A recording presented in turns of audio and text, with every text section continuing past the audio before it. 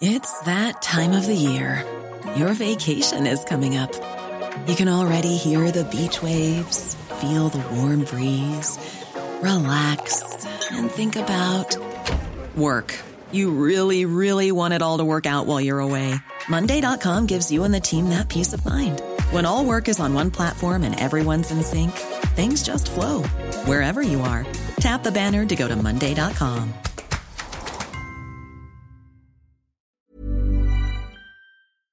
I always sort of felt like this business is a production, like we're on stage and we really are. So I sort of feel like you use it. Yes.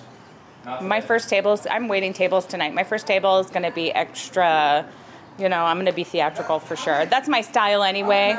I'm very, that's my personality. So yeah, they're going to get dinner and a show tonight probably. I don't know. Because I'll be nervous.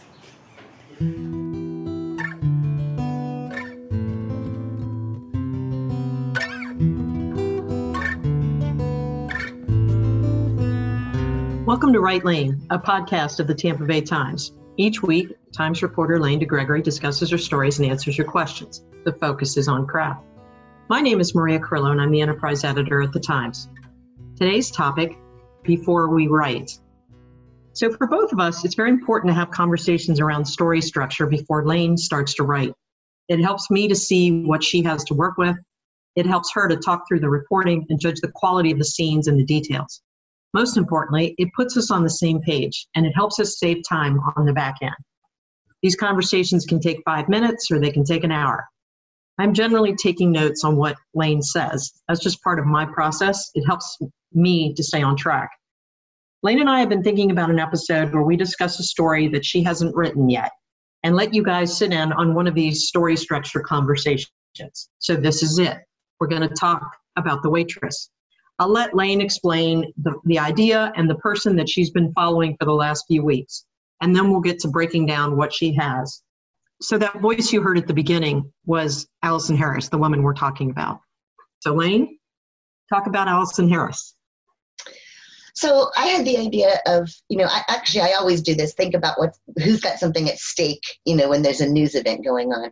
And it struck me, I was out at the bars on St. Patrick's Day when they shut everybody down. Last call was at 5:00. Everybody had to go home.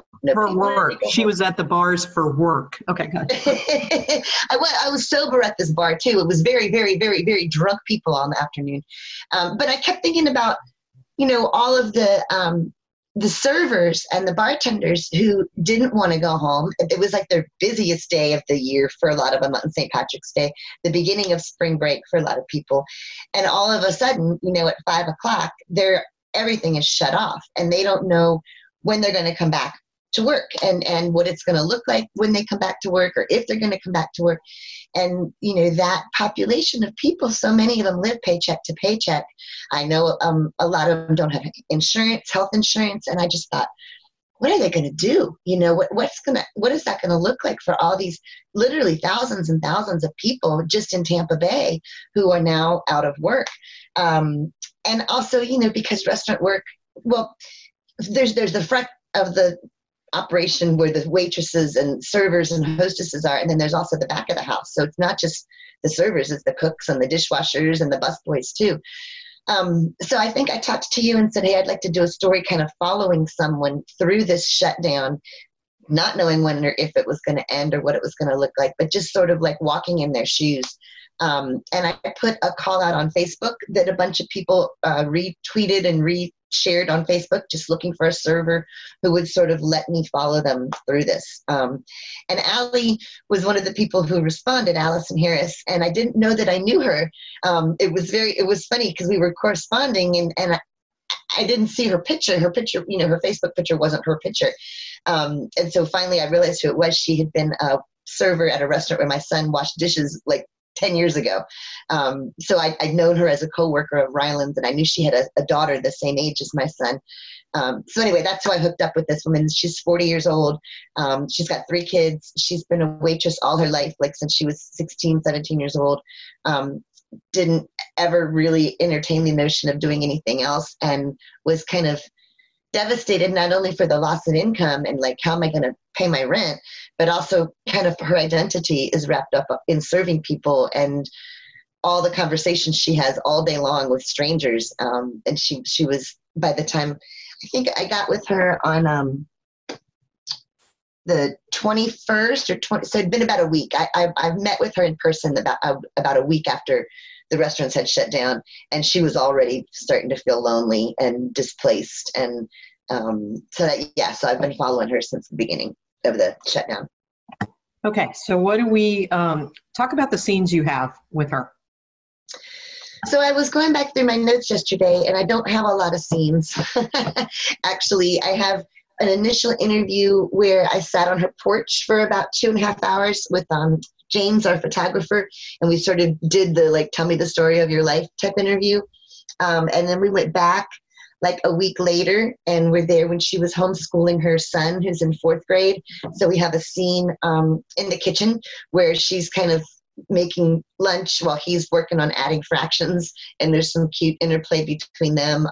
He was really struggling with homeschooling and trying to learn fractions online, like a video. So I think, there was a little bit of every parent's going through this now type piece of it too. And then everything else I have really pretty much is on the phone with her. I went on this past Wednesday when Bodega, one of the restaurants, reopened, and I have a little bit of scene, but she wasn't there when I was there.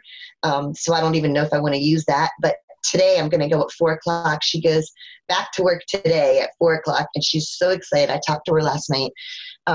And so I'm going to be there to do her shift tonight, her first shift back. I reported the last shift in the restaurant, and she sent me a really cute little video where she's dancing with the dishwasher and they're sort of saying goodbye. So I was thinking I could start it with her, being sent home, and here's her last shift she works, and then end it with her first shift back, in terms of what the timeline illustrates. So you had, you kind of had her recreate that moment, and you have video from that moment. Yeah, she sent me a little video. She goes, "It's really silly, but we were having a dance, and it's really cute." They didn't know when they'd see each other again, type of a thing. And so she went back to the restaurant on Wednesday and Thursday and cleaned. And so she talked about that, what it was like to be back there. They moved all the tables outside. They, socially distanced. They took the bar stools out. They're trying to find the new world order over there. And she talked about how great it was to be back in the restaurant again at her, her place. But she's also really scared. She's like, I don't want to say I'm paranoid, but I'm kind of paranoid. She was one of those people who did not want to go to the grocery store even, and who walked to the other side of the street when someone was coming. And she's very worried about getting her kids sick, getting her parents sick, and just being out there in the world, being exposed again, because she really was really self-isolating. She's divorced and shares custody of their 9-year-old. And the only place that she went was either to pick him up or to take a bike ride with him. And other than that, they barely left the house. So she's, I think, it went from being, her fear went from, am I going to lose everything? Am I going to be, she got down to $160 in her bank account, and that was all she had. So her fear went from being like economic disaster and how am I going to feed my kids to, oh my God, I got to go back in the world and work to feed my kids. But this virus is lurking out there, and it's very present for her. What about the food stamp angle? I mean, not angle, but the idea that she had to ask for help. I mean, how much do you have of that? And do you feel like that needs to work its way in here? Yeah, so that's another theme that kind of runs through it is money and assistance. She went online to apply for unemployment like the day after they got shut down, and she still hasn't gotten it. Welcome to Florida. Thanks, Florida. And all of her friends are in the same situation, like everybody she works with is in the same situation. So there are money themes. She didn't want to ask for food stamps. She finally got food stamps. She applied for a small business loan for $500 from the city of St. Pete and was turned down because her restaurant hadn't been open long enough. So a bunch of bureaucracy type stuff, going on.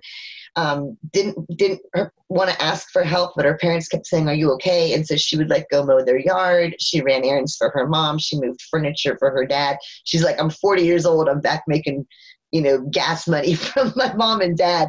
But so that economic part of it, definitely, I think everybody who's looking for unemployment could relate to that. So do you She got feel her like stimulus. Yeah. The first thing she did was pay off her landlord who'd given her a break. She kept saying how lucky she was because her landlord had said, I'm not going to kick you out. You're not going to be homeless. Just pay me what you can, when you can. And so she's already spent, money on her rent. And then the other theme, I think we've talked a little bit about this, is food, right? Like the idea, like how, and I think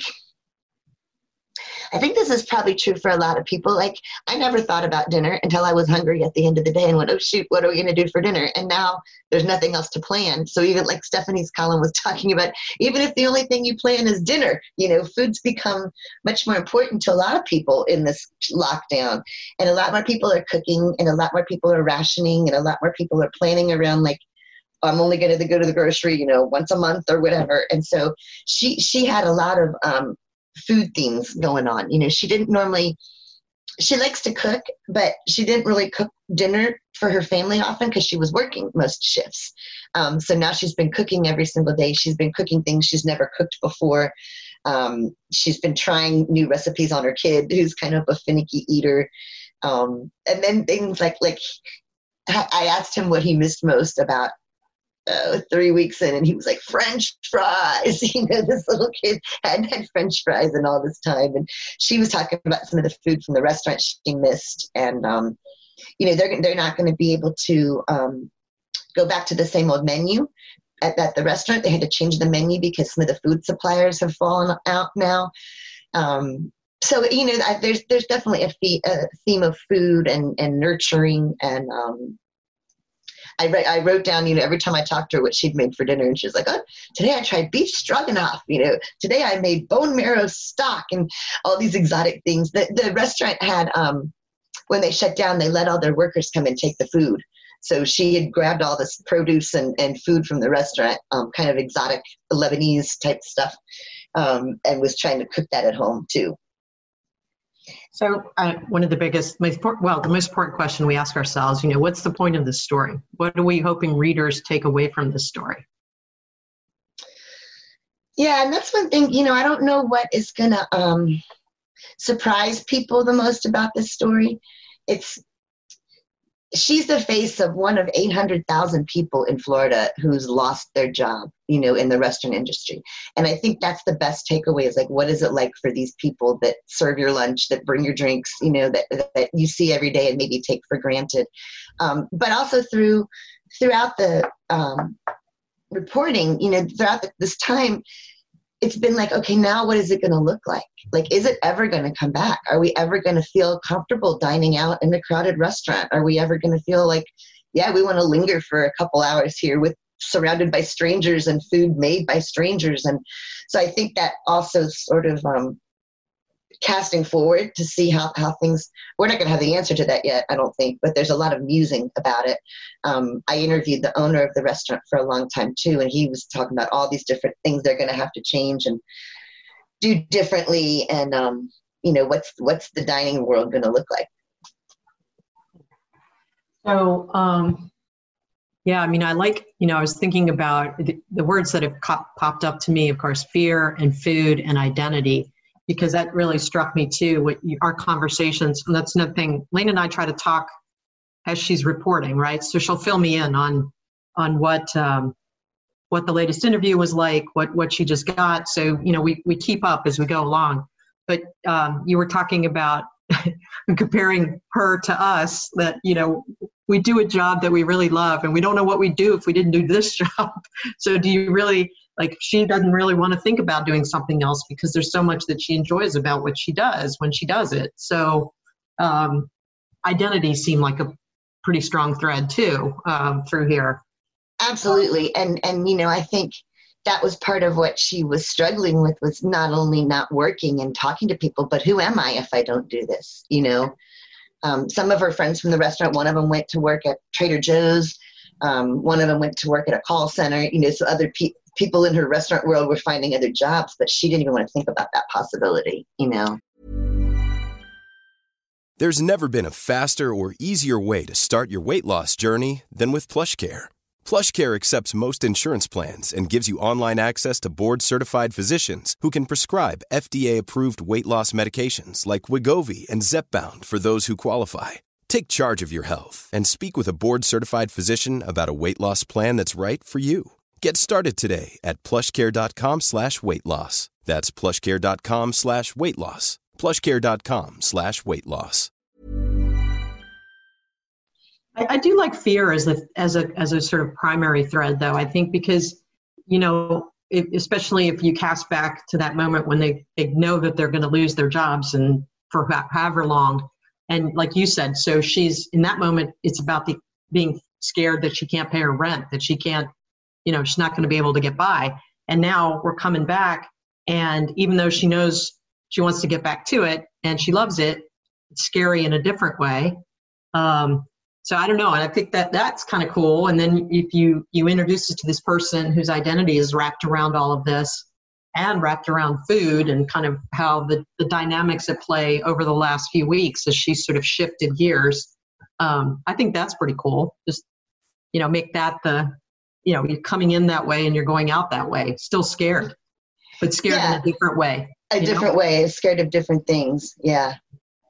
Lane has put together, for reference, a timeline that's helpful to her, but it's also helpful to me.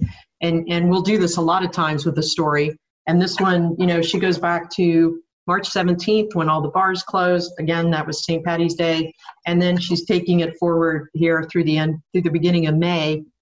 Because I think then that helps us too to figure out where we're going to start this timeline and obviously you're always trying to compress it as much as possible so you can go deeper and not spend time on moments that aren't going to matter to the story. So, and this one's a little tricky because like Lane said, we don't have a ton of scenes. We don't, and we've had to do some reporting over the phone, which is also not usual.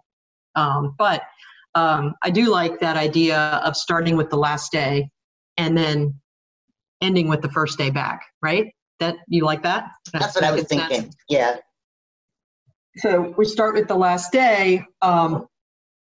Then obviously you leave us with a sense of doom, fear, right? You leave us with a sense of, you don't know, she's going away and she doesn't know how long this is going to last. And she doesn't know what it's going to mean for her family, right? Exactly. Right. Is there even going to be a restaurant to come back to, Right.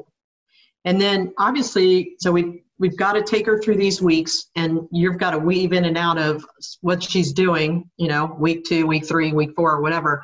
But we do have to introduce people. So I don't know if the second section becomes, let's meet this woman, right? Let's tell you her backstory. Yeah. What do you think? Yeah. Yeah, because one of her earliest memories is like 3 years old. She's sitting in the kitchen watching somebody make gnocchi in the restaurant. Her whole world is restaurants. Okay. So then that backstory maybe then explains becoming a waitress, right? And that's been her world. And she's, started in restaurants back when she was a teenager and she's 40 now and still working in them. And, I think maybe a nod to what she loves about it. What is it, how it defines her there. Yeah, I like her as a character because she is so passionate about what she does. It's not like I'm waiting tables while I'm going to nursing school. It's not like this is tiding me over. It's like, this is my passion. And this is who she is. Yeah. Taking care of people, nurturing people. And that plays out a bit too with her son, I think, because she didn't have anybody to nurture but little Otto, and he was kind of like, back off, Mom, let me do my video game here. And I think that was an interesting dynamic too. Her other kids are older, right? Yeah, so her teenage daughter was living with her dad mostly, and then the other daughter is living on her own. She's like 22, 23, has her own place. Okay, so we're starting the story with the last day. And she goes off scared, not sure what's going to happen. Then we have a section where we tell the backstory, how she became a waitress, how it defines her and what she loves about it, right? And then maybe there's a section that kind of takes us through these weeks. Because I feel like there's a lot of sameness in the weeks, right? There is a lot of sameness. Yeah, so I don't know that we need to devote a ton of time and energy into week 2, she's doing this. Week 3, she's doing this. But maybe maybe you have a whole section that sort of takes you through the weeks that are going by, how she's applying for unemployment, not really happy about it, but applying for food stamps, learning to juggle with her son, homeschooling, but also then trying to cook, which is, different for her, not something that happens. And so then you start fleshing out kind of, and with fear still an underlying thing, then she's agonizing, I guess, about the money, about in the landlord giving her a break and all that other stuff, right? And then running errands for her parents. I mean, that might be a meaty section, but I think you let the weeks go by and sort of flesh out what she's doing. I think I could do a scene in her kitchen with Otto, that would sort of like put us there and then expand it to include she went bike riding this week. Now she went kayaking this week. Oh, she took a walk around the lake. But the only thing that changes is what she does outside for exercise, where her house is super tiny. And so, she's like, there isn't even any more room on the walls to hang my pictures. Like she hung up pictures and framed things and redecorated. She's like, I mopped my floor 8 times in the past week. Like, what's she doing to keep busy? She wasn't able to sleep. She was trying to find like funny old sitcoms on TV to cheer her up because she was very honest. I mean, she got really sad and gloomy at some places, and the loneliness, I think on the days that Otto wasn't there, were real hard for her. Like when he'd go back to his dad's, the walls were closing in a bit, Well, maybe, another thought is that we take all those weeks and split them in half and like sort of do the early weeks. You have a scene in the kitchen and then you walk us through the early weeks and, the tension's building in different ways. Because I was thinking you need a section at some point talking to the owner and maybe drawing back to,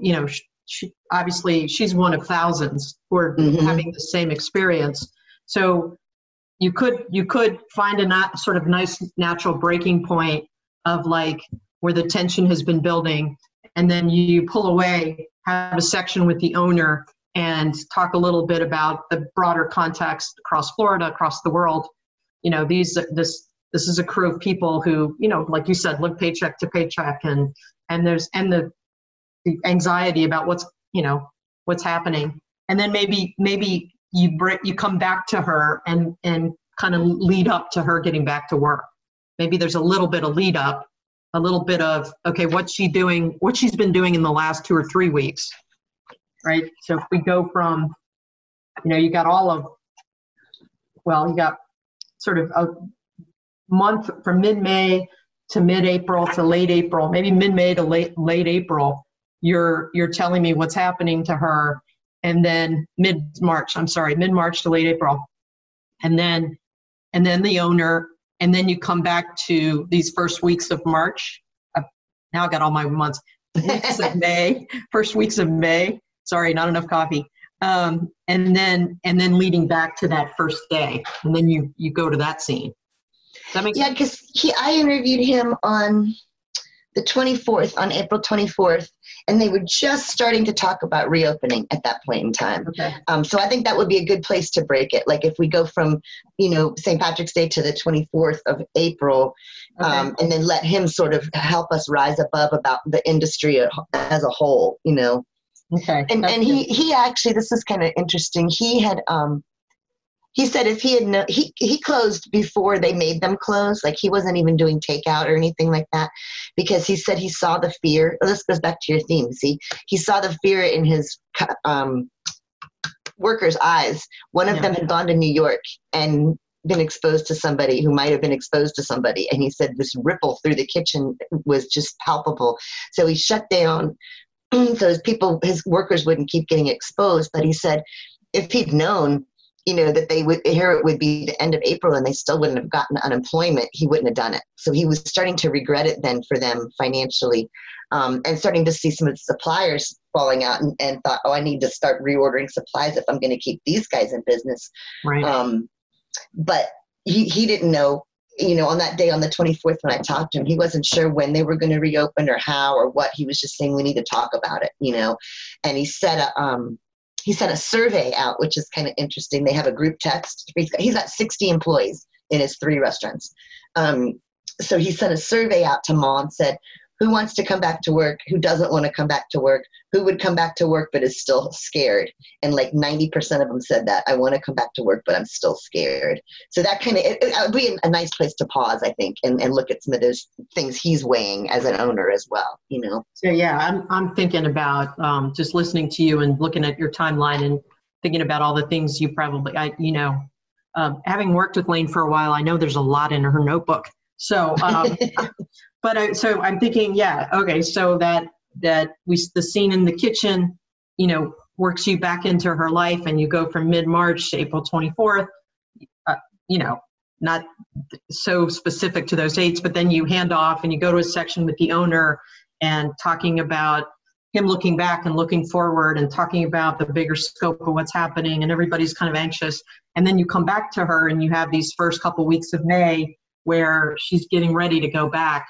And that tees you up to the first day back, which you'll hopefully get a chance to see and have that be the ending, right? And Yeah. now, again, then there's a different kind of fear. But, this is what she loves. This is what she's missed. And that's how we go. Yeah? Yeah, I mean, I think that would work. And my other question is, she gave me names of a bunch of other coworkers, like a dishwasher, a busboy, a cook. Do we want to talk to other people? Or right now, like, she and the owner are pretty much my only sources, I don't think it would be bad to get one or two others to just kind of get some feel for whether people spend it differently. Did they have sort of the same experience as she had in terms of their anxiety and what's been going on? Of course, I think you also might get some of that connection when you go for the first day when she goes back. You might have them, might be able to talk to a couple people there, to just say, okay. And I think you can also, if he's okay with you sharing his survey results, like, this is kind of a look at how everybody's feeling, right? Right. Yeah, I think he's fine with that. Yeah. But yeah, it wouldn't hurt. But I wouldn't, I feel like it sounds like she's pretty typical of what's been going on and what people have been struggling through. Absolutely. Yeah. But I mean, maybe what you do is in that section where you talk about the owner and your 3,000-foot view, maybe you have a person who went off to work at Publix, or you have somebody who went off here or there, and you just mention that, some of the others felt like they had to go do this. They really didn't have a choice. And the people who don't want to come back yet, who aren't, ready to come back, he's told them they'll have a job, but just take the time you need, which Allison was also kind of grateful for, because that would mean she would get more hours. Yeah. I mean, they're all going to be operating at 25% capacity. So as it is, it's going to be dicey trying to, right, keep a profit up. Right. Is he going to go to takeout too? Is that what he's doing? They do takeout for lunch at Baba, where she works. Hers is more of a fine dining, where the bodega is almost all carry out at the window. Right. Hers is more of a sit-down fine dining, like a Lebanese restaurant. Right. So she said, yeah, they're going to have to start they were going to try to figure out takeout carry out containers and stuff and change the menu. Okay. Does that sound good? Yeah, no, I think that'll work. Okay. So typically what we do now is that I will go and open a Google Doc and write down, put a little script together based on what Lane and I have just talked about, a little outline, and I'll send it to her and say, okay, this is what I wrote down. And to make sure I have, so 1, 2, 3, 4, 5, 6 sections in this story. And hopefully that just make sure we're on the same page, and that feels good to her, and that, we have the right flow. But hope that was helpful. And hope you guys can use that in your own work as you debate stories. Anything else you want to add, Lane? Well, I only have 5 sections, so I'm anxious to see your outline. I missed one. Well, see, I was breaking up the weeks that have gone by into 2 sections. And then I was making the first day back its own section. That's what I was doing. So read me yours. So first day back. Well, last day would be the first section. Sorry, yeah. And there's a section of backstory, who she is, the job, how it defines her, why she loves it. Okay, then another section is starts with the scene in the kitchen and some of the weeks going by, and here you're going to move from about mid-March to April 24th. Then there's a section with the owner talking and kind of the bigger context. Then you come back to her for the first weeks of May and, catch up with where she is and how she's feeling. And then after that section, you have the section of her first day back. Okay, so I had those two as one section. Yeah. So okay, no, I was trying to give you some room because I know my people. And I'm going to get there when she gets there tonight at 4. Do you think I should stay for the whole shift or just stay for a few tables and get a scene there? Yeah, I don't think you need to stay for the whole shift. I mean, safety-wise too. I think keep your distance, wear your mask, and just see a little of the process. I feel like a lot might happen right at the beginning with her just being excited to be there. And you can always call her back and just see if anything momentous happened or anything she wants to talk about. But she's got, how long a shift does she have tonight? 5 to 9. Yeah. I don't know. I think you're okay with just the start of the shift a little bit, see her get back into the groove. Okay. And James will be there too, the photographer. So he'll get pictures of an ending that way. Okay. All right. So this was our experiment. I hope you guys enjoyed it. If you have a question for Lane or want to suggest a podcast topic, please email it to writelane@tampabay.com. That's WRITELANE@tampabay.com. Or come talk to us on our Facebook group. Join us next week on Wednesday morning for the next podcast. This podcast was produced by Allison Graves. Music was composed and performed by Dan DeGregory. Thanks for listening.